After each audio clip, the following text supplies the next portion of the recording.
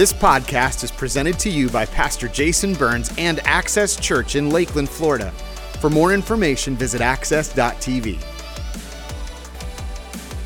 Today, super excited, we're kicking off a brand new series of messages that will lead us from here all the way to Christmas. This new series is called Snow Globe. And over these next few weeks, I want to talk to you about one of the most powerful tools in the heart and in the lives of a believer. And what God can do through us in this series, I believe, is going to change us, leave a lasting impact for so many generations to come. A few years ago, I had this really interesting moment in my marriage. Kind of hard to explain, but there was a day when my wife came to me. She goes, "Babe, I noticed our closet's getting really full. Could I help you clean some of your stuff out?" And young married men, listen to me. In this moment, in my mind, I thought, no, absolutely not. But as I was thinking, no, the word "sure, babe" came out of my mouth. Don't know how that happened. And she goes, "Okay, I'll help you." So we go in, and I can't explain to you how gut-wrenching this was. I can't explain to you how gutted my soul felt. But we're going through the clothes, and by we, I mean she was going through my clothes. And one by one, she'd pick them off, and it wasn't enough to say, "Oh, this would be great to donate." No, she picked it off, and she always made some sort of snide comment. She pulled one off the rack. She goes, "Ooh, what were you thinking?" and threw it on the ground. She pulled another one off and said, "This was never in style," and threw it on the ground, each one weighing heavier and heavier on my soul. At one point, I think she could see that it had completely taken it out of me. And she saw me kind of slunched over, and she came over and she hugged me. And I thought, oh, this assault is over. We're done. She's hugging me. And I kid you not, as she's hugging me, she kind of leaned into me and reached over me and pulled another shirt off and threw it on the ground. Before first service in worship, I leaned over and I said, "Babe, I'm going to tell that story about that time you hurt my feelings throwing all of my clothes away." And she goes, "Babe, that was a mercy kill. You needed that." It's okay. It's crazy. And all of us understand the power of a spring cleaning. All of us understand the power of going through your closet and getting rid of stuff or donating stuff that you don't really wear or use anymore. There is something powerful that it does to us. But every once in a while, I think we need to take inventory of our hearts. We need to ask the question, is there anything in my heart that is cluttering it up? Is there anything in my heart that I need to do the hard work of getting rid of? Over these next few weeks, as we approach Christmas, I want to talk to you about how we can do the hard work of learning what it means to forgive, so that our hearts this Christmas season might be free and clean and pure. Here's what I'm going to talk about the next few weeks. Starting today, I want to talk to you about what it means to forgive others. Next week, I want to talk to you about you and how can you forgive yourself? How can you get past your past? And then the last week might be the most powerful one of all. I want to talk to you about forgiving God. And if you're like me, you're like, "Ooh, that feels weird." How do you forgive God? How do you forgive the perfect one who created the universe and who speaks life over you? How do you forgive the one who knows no sin at all? I don't think we actually forgive God. But if we could be honest, do you have any moments in your life where you felt like God didn't come through? Moments you prayed for healing and you still had to bury that loved one. Moments where you asked for reconciliation and the person still left your life. How do you move past that once and for all with God? It's going to be powerful. Today, I want to start us with the theme verse for the series. It's found in the book of Isaiah. Some 750 years before Jesus lived, the prophet Isaiah said this, Isaiah chapter 1. He said, "Come now, let's settle this, says the Lord." He says, "Though your sins are like scarlet, I will make them white as snow, pure." He says, "Though they are red like crimson, I will make them white as wool." And then he drops this interesting little line on this. He says, "If you will only obey me." You ever notice that you don't have to twist someone's arm to obey things that they want to do? I've never had to coerce my children into eating a bowl of ice cream. I've never had to say, "You will obey me, you will eat this cookies and cream ice cream." I've never had to do that. I've never had to coerce my kids to watch a great movie. I've never had to force my kids to get a movie theater popcorn with extra butter on it. Come on, somebody. I've never had to do that. I've never had to force it on them because they wanted to. The stuff we have to obey is the stuff that sometimes we don't really want to. Why is it that some of us struggle with forgiveness? Why is it that we believe that if we hold on to the offense, that in some way we're still holding on to control? Holding on to an offense never hurts the person who hurt you. It only lets them keep hurting you. So why would you hold on? It's almost like the effect of a snow globe. You ever seen one? A snow globe is beautiful. When you shake it, it's like you see all the beauty, all the snow come to life. The funny thing about a snow globe is all you can ever do with the snow globe is enjoy it from the outside looking in. I wonder for how many of us we think the idea of forgiving someone, the idea of our heart returning to pure and unhurt, unbroken again, feels no different than a snow globe. It's a good idea. But we feel like we'll never be able to get past just looking at it from a distance. We'll never be able to experience it for ourselves. I think some people think that when they make a decision to follow Jesus, it promises them a different life than Jesus himself ever promised us. I think sometimes we follow Jesus, and so what we think is by following Jesus, we're never going to be hurt, we're never going to have offense, we're never going to be betrayed. But Jesus himself said this in Luke chapter 17, verse 1. Jesus said to his disciples, things that cause people to stumble are bound to come. Like you're going to have some hurts and some betrayals in your life. There's going to be some people you love who walk out on you. There's going to be some moments in your life that feel unforgivable. So he says, so watch yourself. Jesus is like, check yourself, oh you wreck yourself. He says, if your brother or sister sins against you, rebuke them. And if they repent, here's what I want you to do. Forgive them anyways. Like if they hurt you and they repent, you forgive them. And then if it wasn't clear enough, he says, even if they sin against you 7 times in a day and 7 times come back to you. You need to know that 7 is the number of completion in the Bible. He's like, if they completely devastate you, if they completely betray you, if they completely hurt you, if they completely rip your heart out and stomp it into a million little pieces, still forgive. If they completely hurt you, completely forgive. If they completely betray you, completely forgive. If they completely devastate your soul, completely forgive. If they come back to you saying, I repent, you must forgive them. And it's like, whoa, whoa, whoa. And then I love the Bible because of how honest it is. It says the apostle said to the Lord, if we're going to do that, like if we're actually going to forgive like you're asking us to do, we're going to need some help. Increase our faith. Why? Because it doesn't take faith to forgive little offenses. But what about the big stuff? What about the big stuff? About a year ago, I was out in the front yard throwing the football with my boys. And it was no big deal. We were just tossing the ball like we do. I always have to keep my arm loose in case the Cowboys need me for the playoff run. And so we're just out there throwing the ball. And a man goes walking by, walking his dog. And I didn't recognize this guy, but he just went walking by. And as he walked by, you could see he looked conflicted and he passed us. And so I just kept throwing the ball. And I turned around and the man literally went, and he turned back around and he looked at me and he says, hey, I need to apologize to you. And I was like, for what? I didn't even recognize this guy. He goes, a few months ago on July 4th, I was driving by and you had your fireworks set up in the front yard and you were blowing them up. And here's what, on July 4th, we have kids. So I get $50 worth of cheap fireworks that really send off more smoke than they do fire, and it was no big deal. He goes, but I was driving by and I rolled down my window and it said, hey, is that all you got? And then I drove off. And it's been really bugging me that I did that to you. I didn't even remember this guy. I didn't know he lived in my neighborhood. No idea who this guy was at all. But in that moment, I felt like Jesus. I said, go in peace, my son. Your sins are forgiven. Like, what do you do in the moment? It's easy to forgive the little stuff, right? But how do you forgive when you don't feel like forgiving? How do you forgive that thing that you can't forget?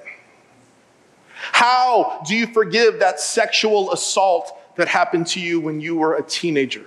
How do you forgive that uncle who walked into the room behind you and locked the door and said, don't tell this to anyone? How do you forgive the spouse that you gave your whole life and your best years and your whole heart to, and they walked out on you? How do you forgive the best friend who betrayed you? Is there any pain worse than betrayal? Is there? You trust someone to have your back, you get shot in the back and you turn around and it was your friend that pulled the trigger. Like, how do you forgive those moments? And if you find yourself being like, well, Jason, you don't know. Like, you don't know what I've walked through. Maybe you're right. Maybe instead of asking, how do you forgive? Maybe we should ask why we should forgive. The book of Ephesians, Paul says this. He says, be kind and compassionate to one another. Here's how you do that: by forgiving each other. If that's not clear enough, here's how and why. just as in Christ, God forgave you. What does this mean? It means in the shadow of the cross, because of what Jesus did by laying his life down for you and for me, there is no offense that we can forgive that is in any way greater than the sacrifice that Jesus gave to forgive you and to forgive me.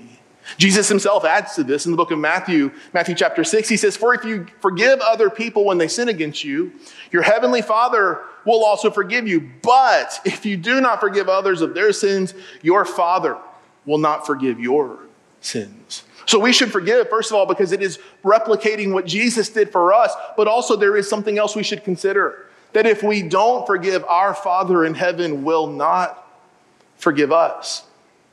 Maybe you're like, well, listen, how do I do that with what I've walked through? Well, let me tell you what forgiveness is and what forgiveness is not. Let's start with what it isn't. Forgiveness is not forgetting. And a lot of people think I can't forgive because I still am haunted by it. I still wake up in the middle of the night tormented by what was done to me or what was said about me. Forgiveness doesn't mean you forget. It just means you choose to let go. Here's a good way to say it. Holding on keeps us from moving on. What is the point of forgiveness? The point is setting someone free, and it's not the person who hurt you. Forgiveness is about setting someone free and discovering it was you who was set free the whole time. You may never be able to forget what was done, but you can choose to let go for the sake of moving on. And number two, forgiveness is not a feeling. Let me say this to you. There is nothing wrong with having feelings. Feelings are not always truth tellers. Sometimes they're indicators of something, but they're not always truth tellers. And some people wait. They're like, well, if I ever feel like forgiving, if I ever wake up one day and think, man, I should really move past this, then I'll do it. That's a terrible way to live your life. Forgiveness is not a feeling. Here's what you need to understand. When it comes to forgiveness, choices lead, feelings follow. Forgiveness is a choice. You and I can choose to forgive, and eventually the feelings will catch up to the choice you made. Here's a tough one for people. Forgiveness is not fair. Okay, listen to me. You're right. But the point is not fairness. The point is freedom. Don't we want fairness for everybody but us, right? If someone hurts us, if someone betrays us, we want the strong arm of justice to come down mightily on them. When we do something wrong, we want grace for us, right? And here's what you need to remember. Remember, in the shadow of the cross, there is no offense that is worth holding on to offense for. David says it like this in the book of Psalms, Psalm 103. He says, "He, being God, does not treat us as our sins deserve or repay us according to our iniquities." Like God, who is equal parts full of mercy and justice, he doesn't always treat us the way that our sins would warrant. Okay, if God does that for us, don't you think we should be people who do this for others? And then to beautifully illustrate it poetically, he says, "For as high as the heavens are above the earth, so great is his love for those who fear him. As far as the east is from the west, so far he has removed our transgressions from us." It's not fair what was done to you, but holding on is only hurting you. The final thing, forgiveness is not reconciliation. I think for a lot of us, what we think that if someday they'll come to me and if they'll ask me to forgive them, then I'll forgive them. Then maybe the relationship can go back to the way it was. No. The relationship may never go back to the way it was. Forgiveness is about your heart returning to the way it was before an offense ever happened to you. If you are waiting for someone who hurt you to come and apologize to you, you may go to your grave waiting on an apology. There are people out there that you are probably holding a grudge against that have no idea that they hurt you. That there are some people that know that they hurt you, but they are so stubborn that they will never ask for forgiveness. If you are waiting for a person who hurt you to come and apologize, you're going to wait a long time, and that whole time your heart is imprisoned in the tyranny of offense. Forgiveness doesn't require two people. I want you to listen. Forgiveness is a one-player game. You don't have to wait for someone else to come to the table and ask for your forgiveness. In fact, for some of you, that moment of reconciliation may never come. That person may die before you get the apology you feel like you are owed. But I want to say this to you as clearly as I can. Forgiveness isn't even about them. Forgiveness is about you. Forgiveness is about your heart. So how do we do it? Like, how do you finally let go once and for all? How do you fully forgive? That thing that comes to your mind when I talk about forgiveness, that thing that causes you to boil in anger, that thing that causes you to wake up in a cold sweat in the middle of the night. How do you once and for all leave it behind and fully forgive? I want to take you to the Bible, and I want to show you 3 things that all of us are called to do so that we can move from being observers of the life that we want, like a person looking in a snow globe, to being the person who takes hold of the life, free and light and healed and pure, for our hearts to return to the way God intended it to be. Number 1, how do I fully forgive? I have to pray for them, pray for the people who hurt me. Okay, can we be honest for just a moment? Do you want to pray for the people who hurt you? I feel like there's some preachers out there who are like, this is easy. I want you to listen to me. This is not easy at all. I never want to pray for the people who hurt me. I want to get even with the people who hurt me. If I have to pray, I want to pray a prayer like, okay, God, you know what they did.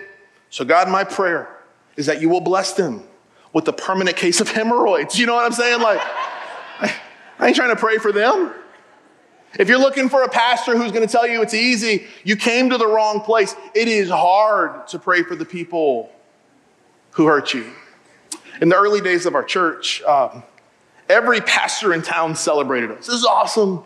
Lakeland needs another church like what you're building. We need it. And everything was great with all the local pastors until Access had a few hundred people coming.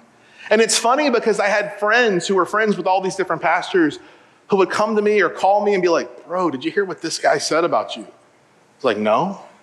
And they would tell me things that he said, a man that I loved, admired, respected, trusted.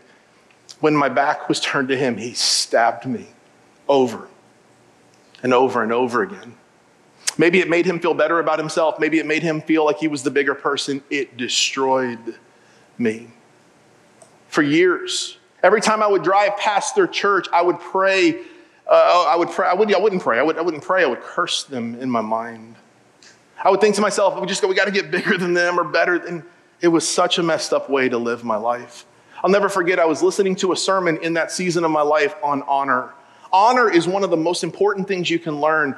Honor, it chooses to look past some of the negative things in a person's life to see and to celebrate the goodness and the imprints of God in that person's life. It's easy to find dirt. Dirt's all around us. It is hard to find gold. Honor is finding the gold, and it is adding value and worth to a person.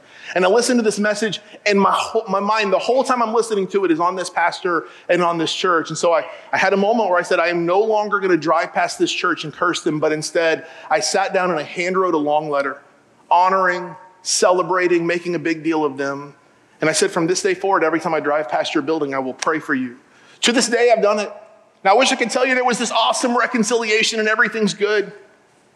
Never got the moment. In fact, I don't even know if he ever knows that he hurt me.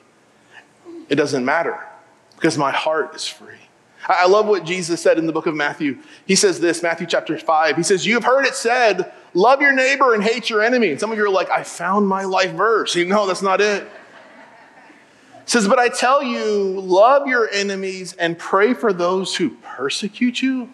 Like, I don't want that. But this is the way of Jesus. What does praying for those who hurt you do? It either changes them or it changes you. But in either way, something changes when we pray.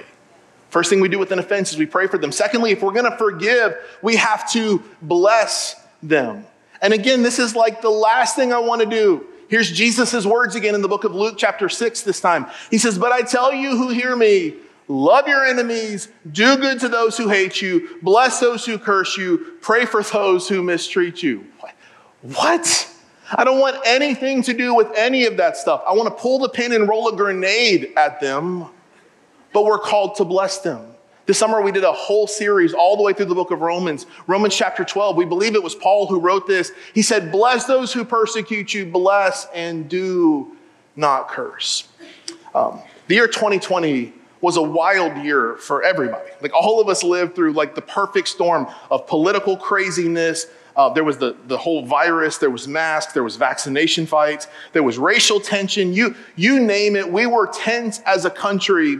And for a whole year as a pastor, if I could just be honest, I felt like I couldn't win. For a whole year, nothing I did was right, nothing I did was good, nothing I did was enough. If I preached on racism and how, we should, actually love people and not be racist, it was offensive to some people. Some people said I didn't do enough. I could give you story after story after story. And for a whole year, people hurt me, leave. It was a messy year. I'll never forget, towards the end of that year, my wife and I were doing some Christmas shopping one day, and we ran into a person who used to go to our church. Now, what's funny is people they look around and they see the size of our church. They're like, yeah, it's awesome. Like, so many people come. I love it. I love that you come, and you are never allowed to leave. Okay, I want you to know this. You are never allowed to go anywhere. But people celebrate this, and here's the funny thing. For every person that's in our church, which is thousands now, there are thousands in our city who used to go to our church. And I noticed this weird thing would happen to me. Like when I'd get around people who used to go, who left, I would just get weird. But this particular guy we ran into, I had heard from his small group that he said things about me that I didn't even know. Like he called me names that I had to look up what they meant. It was very strange, very strange. So we run into him, and I'm gonna be honest, my wife is a much better Christian than I am. They say the faster you are to forgive, the more mature you are. My wife forgives so fast. We run into this guy and was like, oh, I'm just so happy to see him. And I noticed that my physical countenance changed, where I crossed my arms and my shoulders got tense. I wanted nothing to do with this guy. I wanted to exit stage right as quickly as I could from this conversation. And as he was talking, I had this realization. I've got to forgive, not for him, for me. I can't be afraid to be around town and run into people who've hurt me. I'm not going to allow the decisions of other people to dictate the freedom of my heart and of my life. So I made this decision. Instead of people hurting me, getting me to do this, I made the decision that anytime I run into someone who's hurt me, I'm going to throw my arms open and offer them a hug. Why would you do this? Because I'm not going to let them dictate my freedom. We pray for them. We bless them. And here's the third one. You have to make the decision to do good to them. And again, this is so hard. Here's Paul's words in Romans chapter 12. He says, do not repay anyone evil for evil. Be careful to do what is right in the eyes of everybody. If it is possible, as far as it depends on you, live at peace with everybody. He says, do not take revenge, my friends, but leave room for God's wrath, for it is written, it is mine to avenge, and I will repay, says the Lord. So here's what you do. On the contrary, if your enemy is hungry, feed him. If he's thirsty, pour that man a sweet tea. In doing this, you will heap burning coals on his head. Do not be overcome by evil, but overcome evil with good. You ever been betrayed? You ever had someone that you loved just stab you in the back? Many years ago, in the earlier days of our church, had a friend, a staff member, not just leave, like that's easy. He rolled a grenade, said things. He full on betrayed me.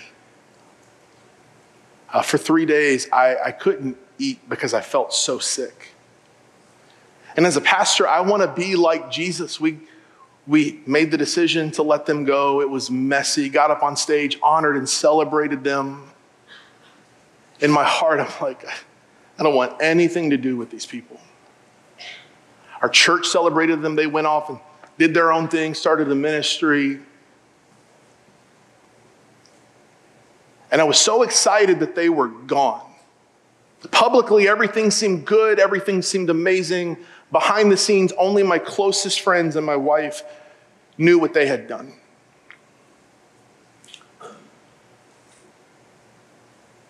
And I'll never forget the day after their last Sunday.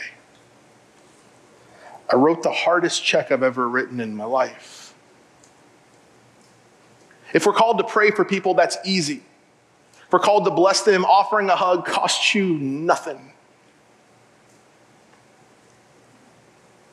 But I wrote the first check to their new ministry. that if I could be honest, I didn't believe in.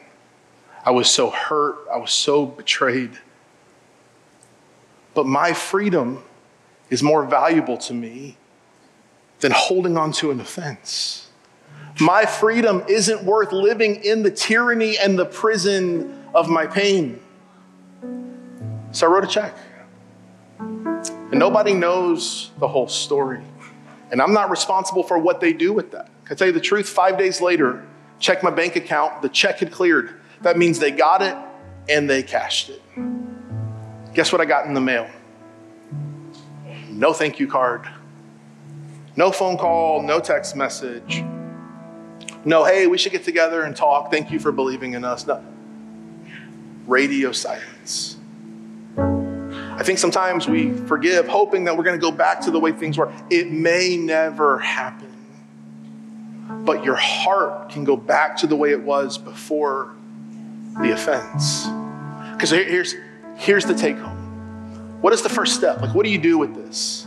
Like, how do you stop living on the outside, hoping that someday you can experience something beautiful? And how can you start living a beautiful story in and of itself? It's by forgiving. Here's what Paul says. So we read the second half of this. I want to read the first half.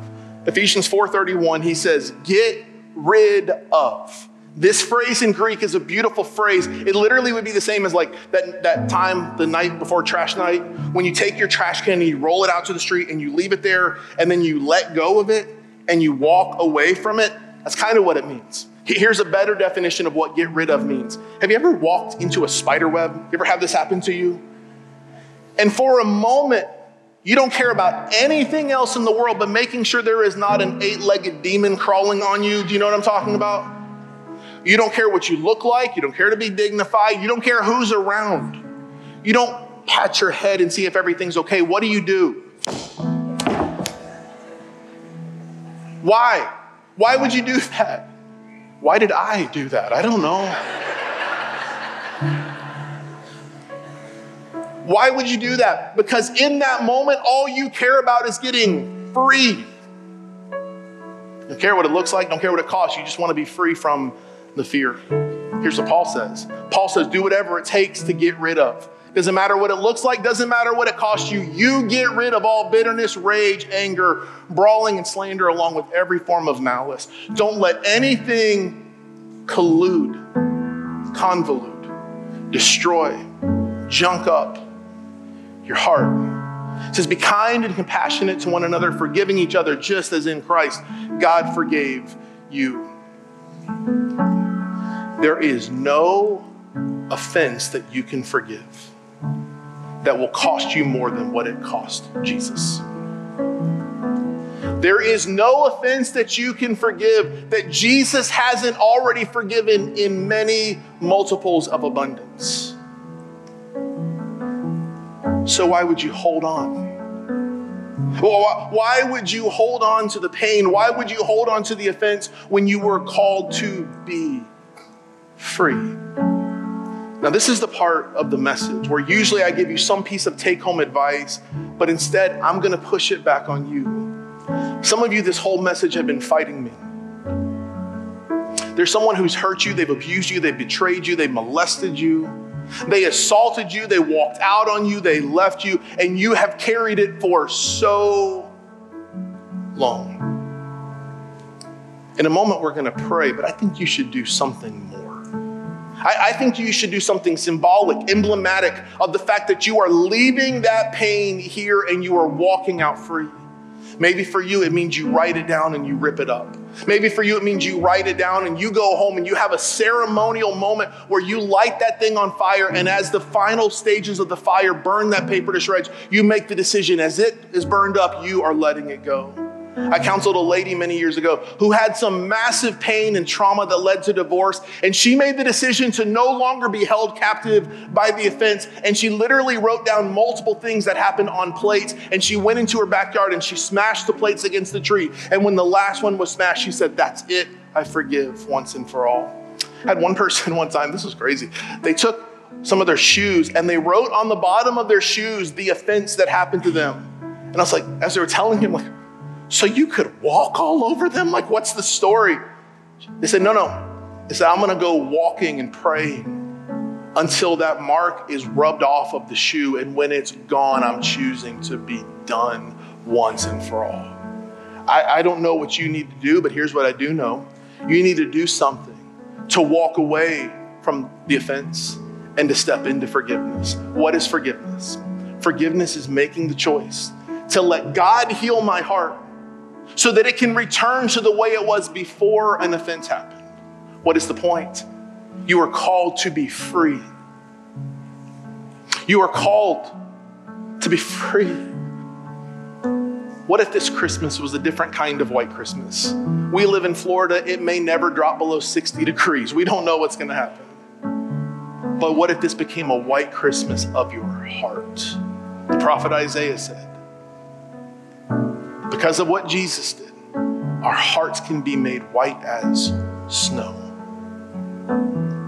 What if instead of having another Christmas marred by the pain that was done to you, you and I had a Christmas characterized by forgiveness, healing, and grace? Would you bow your head and close your eyes all across this room? And would you take just a moment and would you allow God to bring to your heart that pain?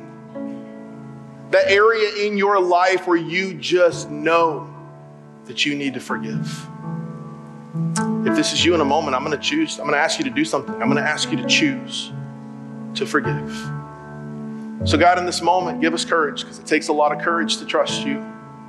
And give us strength, because we don't know if we can do this in our own strength. But God, we ask you in this moment to help us be more like Jesus and to forgive. God, I can't imagine the stories, the hurt, the pain, the atrocities so many of these people have walked through. But I thank you that in light of what Jesus did for us at the cross, there is nothing we can forgive that you haven't already forgiven us of in abundance and more. So God, today we make this decision. We're going to stop holding on. We're going to take hold of the life you have for us. Thank you, God, that forgiveness is freely available to us. May we be like Jesus and offer it to the world around us. Thank you for it, God.